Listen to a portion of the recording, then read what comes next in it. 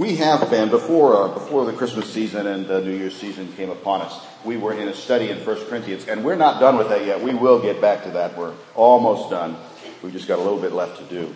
But there's one other passage I want to talk about today before we get back to that. Next week, maybe, Lord willing, we'll be back in 1 Corinthians. If you are visiting with us, our normal mechanism, our normal method on Sunday mornings from the pulpit is to preach through a particular book of the Bible or maybe a particular topic in the Bible.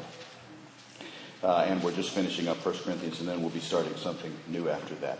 But today, let's take a look at Romans chapter 13. For the first message in the new year, I thought this would be a good place for us to go. So Romans chapter 13, we'll start reading verse number 1. Let every soul be subject to the governing authorities. For there is no authority except from God, and the authorities that exist are appointed by God. Therefore, whoever resists the authority resists the ordinance of God, and those who resist will bring judgment on themselves. For rulers are not a terror to good works, but to evil. Do you want to be unafraid of the authority?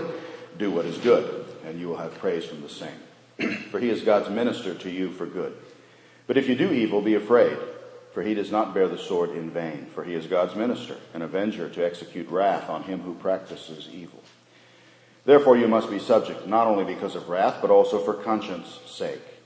For because of this you also pay taxes, for they are God's ministers, attending continually to this very thing. Render therefore to all their due: taxes, to whom taxes are due; customs, to whom customs; fear, to whom fear; honor, to whom honor. Owe no one anything except to love one another. For he who loves another has fulfilled the law. For the commandments: you shall not commit adultery, you shall not murder, you shall not steal, you shall not bear false witness, you shall not covet, and if there is any other commandment, are all summed up in this saying, namely, you shall love your neighbor as yourself. Love does no harm to a neighbor. Therefore love is the fulfillment of the law. And do this, knowing the time, that now it is high time to awake out of sleep. For now our salvation is nearer than when we first believed. The night is far spent, the day is at hand. Therefore let us cast off the works of darkness, and let us put on the armor of light. Let us walk properly as in the day, not in revelry and drunkenness, not in lewdness and lust, not in strife and envy, but put on the Lord Jesus Christ, and make no provision for the flesh to fulfill its lusts. Let's go to the Lord in prayer. Father God, we are so thankful for the opportunity now to turn to the Word. And Father, we ask that you would give us guidance during this part of our service today. I pray, Lord, for the filling of the Spirit, that I might teach and preach accurately. I pray that all of us would be filled with the Spirit, that we might hear and receive the message that you have for us today. And Lord, may we be changed. May these not just be words that go out into the air, but Lord, would you speak to us today and change us and make us what we ought to be for you. Give us wisdom. It's just for these few minutes. We look at this passage. We pray in Jesus' name. Amen. This past week I returned home from work and I began looking through my mail. And to my great horror, I found a packet in there from my tax man. Tax time has come again. And as I looked at that particular packet, I was reminded of a commercial that was on some years ago. I've only seen this commercial this one time, and I actually don't watch commercials anymore. We have a DVR now, and I refuse to watch commercials, so I just fast forward through them. So maybe this commercial has been brought back, I don't know. But some years ago, H&R Block came out with a commercial. And in this particular commercial, if you can imagine the scene, there's a family sitting in their living room. And they're all sitting there, and the television is going in front of them. But the television is making no sound. They're trying to watch television, but there's no sound coming from it. Everybody looks nervous. Every once in a while, one will try to speak to the other, but they do it in a whisper, so quiet that the other one can't hear. And so, there's nobody can hear anything that's going on. Everybody's nervous. The dog's nervous. There's so much tension in the air. All you can hear is the clock ticking. When all of a sudden, a door in the upstairs balcony of the house goes crashing open, and the man of the house comes running out onto the balcony, hair sticking straight up, eyes bugging out of his head, obviously looking completely beside himself with stress, and he screams at the top of his lungs, "Can I please have some quiet around here?"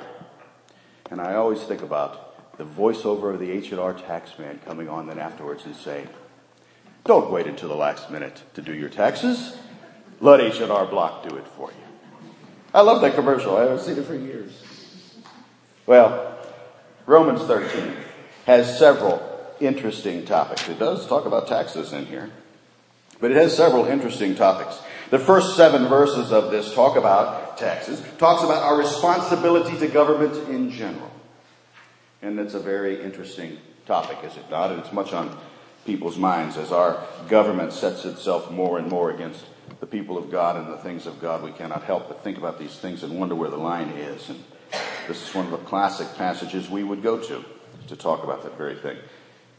But that's not our topic for today. The next few verses here talk about something else. And in verses 8 through 10, we have some instruction about love. Owe no man anything except to love one another, for he who loves another has fulfilled the law. Last week, in the last Lord's Day of 2012, we talked about some resolutions that we ought to make. And the last one we mentioned is, in 2013, we ought to resolve to love more. And there's some wonderful, wonderful truth here in these verses that would help us with that. I encourage you to read it, think about it, see if it helps you with that resolution. But that's not our topic for today. What I want us to concentrate on this morning is verses 11 through 14. 11 through 14. Let's read them. Read those verses again. And do this, knowing the time, that now it is high time to awake out of sleep. For now our salvation is nearer than when we first believed. The night is far spent. The day is at hand. Therefore, let us cast off the works of darkness and let us put on the armor of light. Let us walk properly as in the day, not in revelry and drunkenness, not in lewdness and lust, not in strife and envy, but put on the Lord Jesus Christ and make no provision for the flesh to fulfill its lusts. I think those verses have some words that are very helpful to us as we start a new year. Especially helpful to us here at Friendship Bible Church as we think we're going to be meeting here in just a few minutes. We're going to be talking about our goals and our plans and our vision for not just this new year, but just the future. And so some very helpful things here. And I think we can tackle this little section by just noticing 3 words that jump out at us there. The word now, the word nearer, and the word night.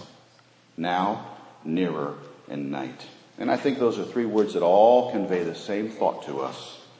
We're running out of time to serve the Lord, and we need to get busy for Christ now. Well, let's look at those 3. Number 1, the word now. Now, do you see it there? Now, it is high time to awake out of sleep, for now our salvation is nearer than when we first believed. Do you hear Paul's urgency in that verse? Now. He is saying that we're running out of time. He is saying that the alarm clock is sounding and there is no time left to hit the snooze button. The church in America, around the world, and here in Randolph needs to wake up. That's what he's saying. That's what now says. Now says that time is up. Now says that no time remains. Of the 3 words we mentioned, now, nearer, night, now is the one that most clearly expresses the thought that Paul is trying to make here, which is urgency. Urgency. Urgency. In J.R.R. Tolkien's wonderful trilogy, The Lord of the Rings, I've quoted from it before. I've probably even told you this part of it before. But there is a great illustration of now in that story.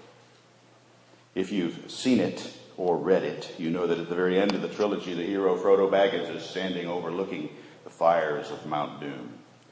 And all he needs to do is throw the evil ring of power into the fire. That's all he has to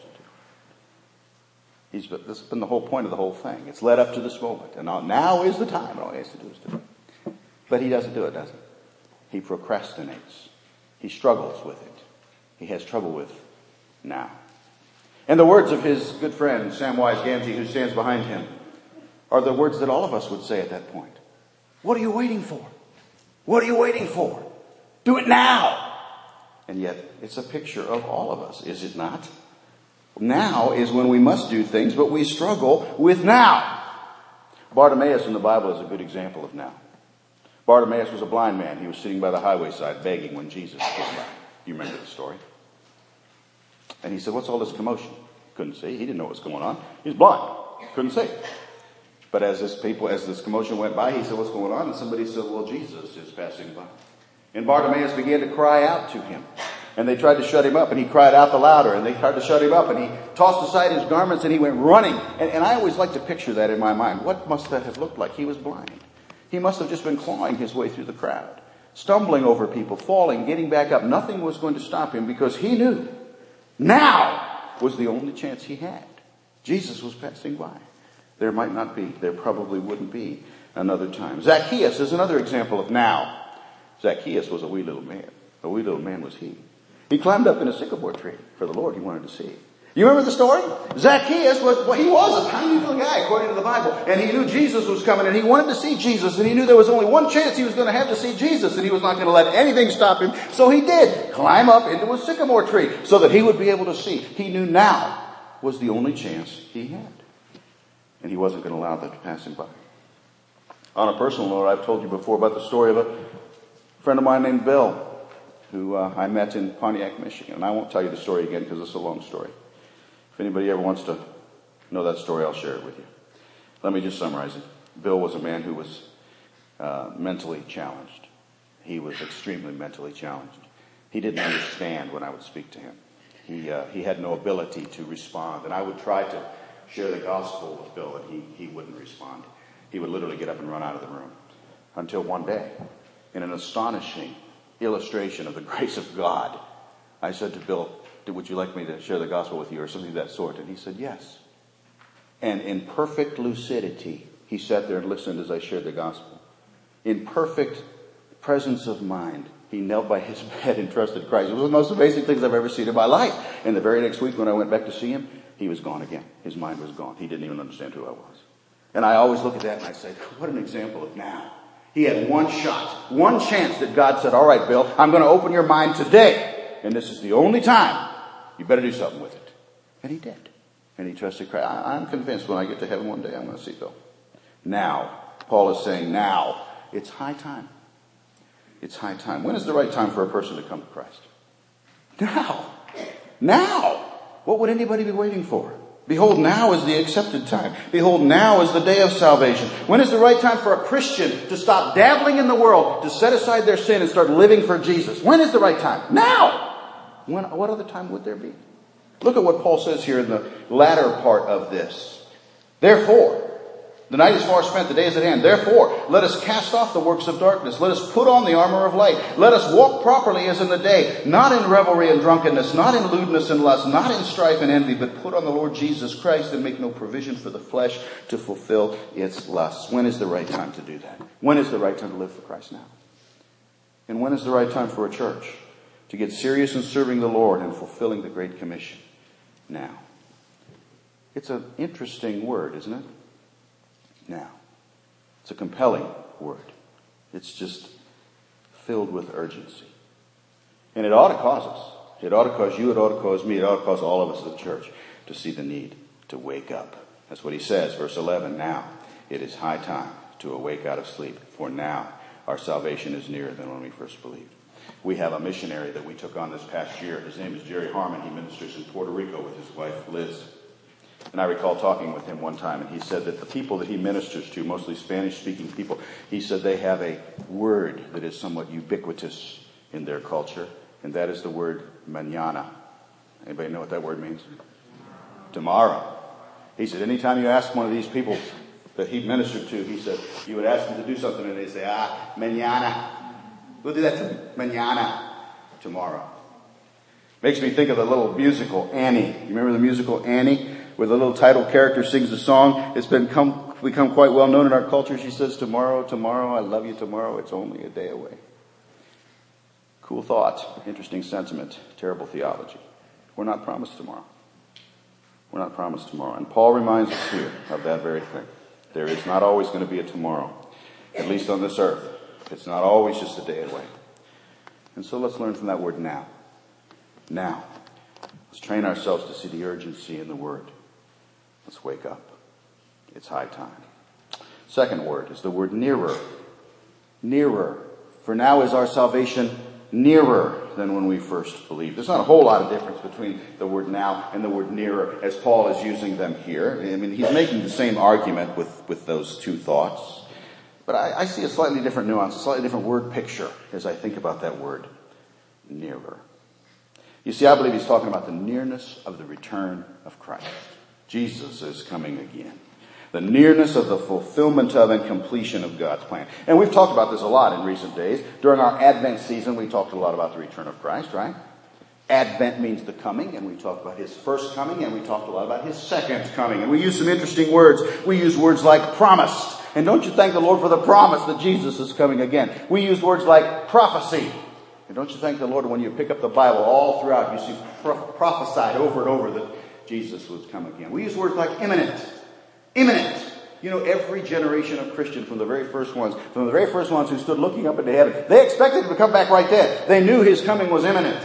And every generation since has known the same thing. There's nothing stopping him from coming back except his grace and his patience. He could come back at any moment. It's imminent. All good words. But how about this word? Because I think this is a good word. Nearer. Nearer. Every day, every minute, Christ's return gets nearer. And if we are wise as believers, that ought to motivate us. It ought to motivate us to get busy and do something for God. There is a railroad crossing just north of my house on New Milford Road. Every day as I go to work, I drive across that railroad crossing, and every day I follow the exact same procedure. As I am approaching the railroad crossing, I slow my car down, and I look to the left. If there's no train coming, I continue moving forward, and I look to the right. If there's no train coming, I cross the track. Doesn't that sound normal? I recall a time when I was a teenager, and my father and I, now he will deny this. If you ever see him, he will deny this to this day. But my father and I were driving in a big dump truck that we had rented for some reason, and we were approaching that exact same railroad track. Well, he couldn't see to the right because it was a big truck and his vision was obscured. So as we drove toward the track, he looked to the right and nothing was coming. And without even turning his head, he's continuing to look to the right. He says to me, "Is anything coming?" And he looked to the left. I looked to the right and I said, "Yes." Now he will deny this, but his response to that was to press down on the gas and to continue motoring across the track. And as he continued across the track and got about halfway onto the tracks, he said, "What?" And I screamed, obviously, something that I probably should deny, something loud. You see, I had crossed that track before when the train was way down there. Didn't concern me in the slightest. I could see its light half a mile down the track. Didn't bother me at all. It wasn't anywhere near me. No problem. Just went around and across. But that train was near. That train was nearer. That train was too near. And it motivated me. It should have motivated him, but he'll deny it to this day. Nonetheless, should not that word motivate us if we are wise? You know, it's been over 2,000 years since Jesus ascended into heaven. It's been over 2,000 years since the disciples looked up and they heard the angels say, "That same Jesus that you just saw go, you're going to see him come the same way that you saw him go." Over 2,000 years. That delay that has taken place between that and today has caused an awful lot of complacency in us as Christians, has it not? And Paul here is trying to say it ought not to be bringing complacency. We ought to be realizing that every passing day makes it nearer. And rather than complacency, it ought to breed urgency. Jesus told a parable one time of the 10 virgins. Matthew chapter 25, let me read it to you. It's not very long. He said, "The kingdom of heaven should be likened to 10 virgins who took their lamps and went out to meet the bridegroom. Now 5 of them were wise and 5 were foolish. Those who were foolish took their lamps and took no oil with them, but the wise took oil in their vessels with their lamps. But while the bridegroom was delayed, they all slumbered and slept. And at midnight, a cry was heard, 'Behold, the bridegroom is coming. Go out to meet him.' And then all those virgins arose and trimmed their lamps. And the foolish said to the wise, 'Give us some of your oil, for our lamps are going out.' But the wise answered, saying, 'No, lest there should not be enough for us and you. But go rather to those who sell and buy for yourselves.' And while they went to buy, the bridegroom came, and those who were ready went in with him to the wedding, and the door was shut. Afterward the other virgins came also, saying, 'Lord, Lord, open to us.' But he answered and said, 'Assuredly I say to you, I do not know. Watch therefore, for you know neither the day nor the hour in which the Son of Man is coming.'" Whatever else that particular parable teaches us, it certainly tells us this, does it not? That with each passing moment, the bridegroom's coming was nearer, nearer. And yet with each passing moment, their complacency grew until they were all sleeping. Ecclesiastes chapter 8 says, because the sentence against an evil work is not executed speedily, therefore the heart of the sons of men is fully set in them to do evil. Oh, brothers and sisters, let it not be so amongst us. Think of that word nearer, and let it not breed complacency. Let it breed urgency. Any minute now. Any minute now. It is high time to awake out of sleep, for now our salvation is nearer than when we first believed. One last word, and that's the word night. Night. Verse 12. The night is far spent. The day is at hand. The night is far spent. The day is at hand. You know, it's been night in this world since that time sin entered the Garden of Eden. Since then it has been night. In the upper room, when Jesus had instituted the Lord's Supper, and when he had washed the feet of the disciples, at least in John's account of this, he points out that Jesus identified Judas as the betrayer. And Jesus said to him, what you're going to do quickly. And then in John chapter 13, verse number 30, he points out that Judas went out, and it was night. It was night. And I always think, what a picture of the world in which we live. The world in which the prince of darkness holds sway. A world in which we seem to walk in night all the time. But Paul here gives us this wonderful promise, does he not? This wonderful picture that the night is coming to an end. And soon those of us who know Christ will live in endless day. And again, he's making the same point, isn't he? It's just another picture. It's just another reinforcement of the point he's trying to make here. Time is growing short. Now is when we need to be doing something, because the coming of Christ is nearer. And his illustration of night and day is just to reinforce that particular point. And so what does he say we ought to do as the night draws to a close? Well, we ought to wake up. Wake up. It's high time to awake out of sleep. That's what we should do. But some of us struggle with that. I knew a teenager who shall remain nameless, who used to live in my house. This particular individual used to have extreme difficulty with waking up in the morning. This particular individual's father used to approach him every morning and try to get him up so that he would go to school, and he would refuse to comply. He had difficulty with waking up.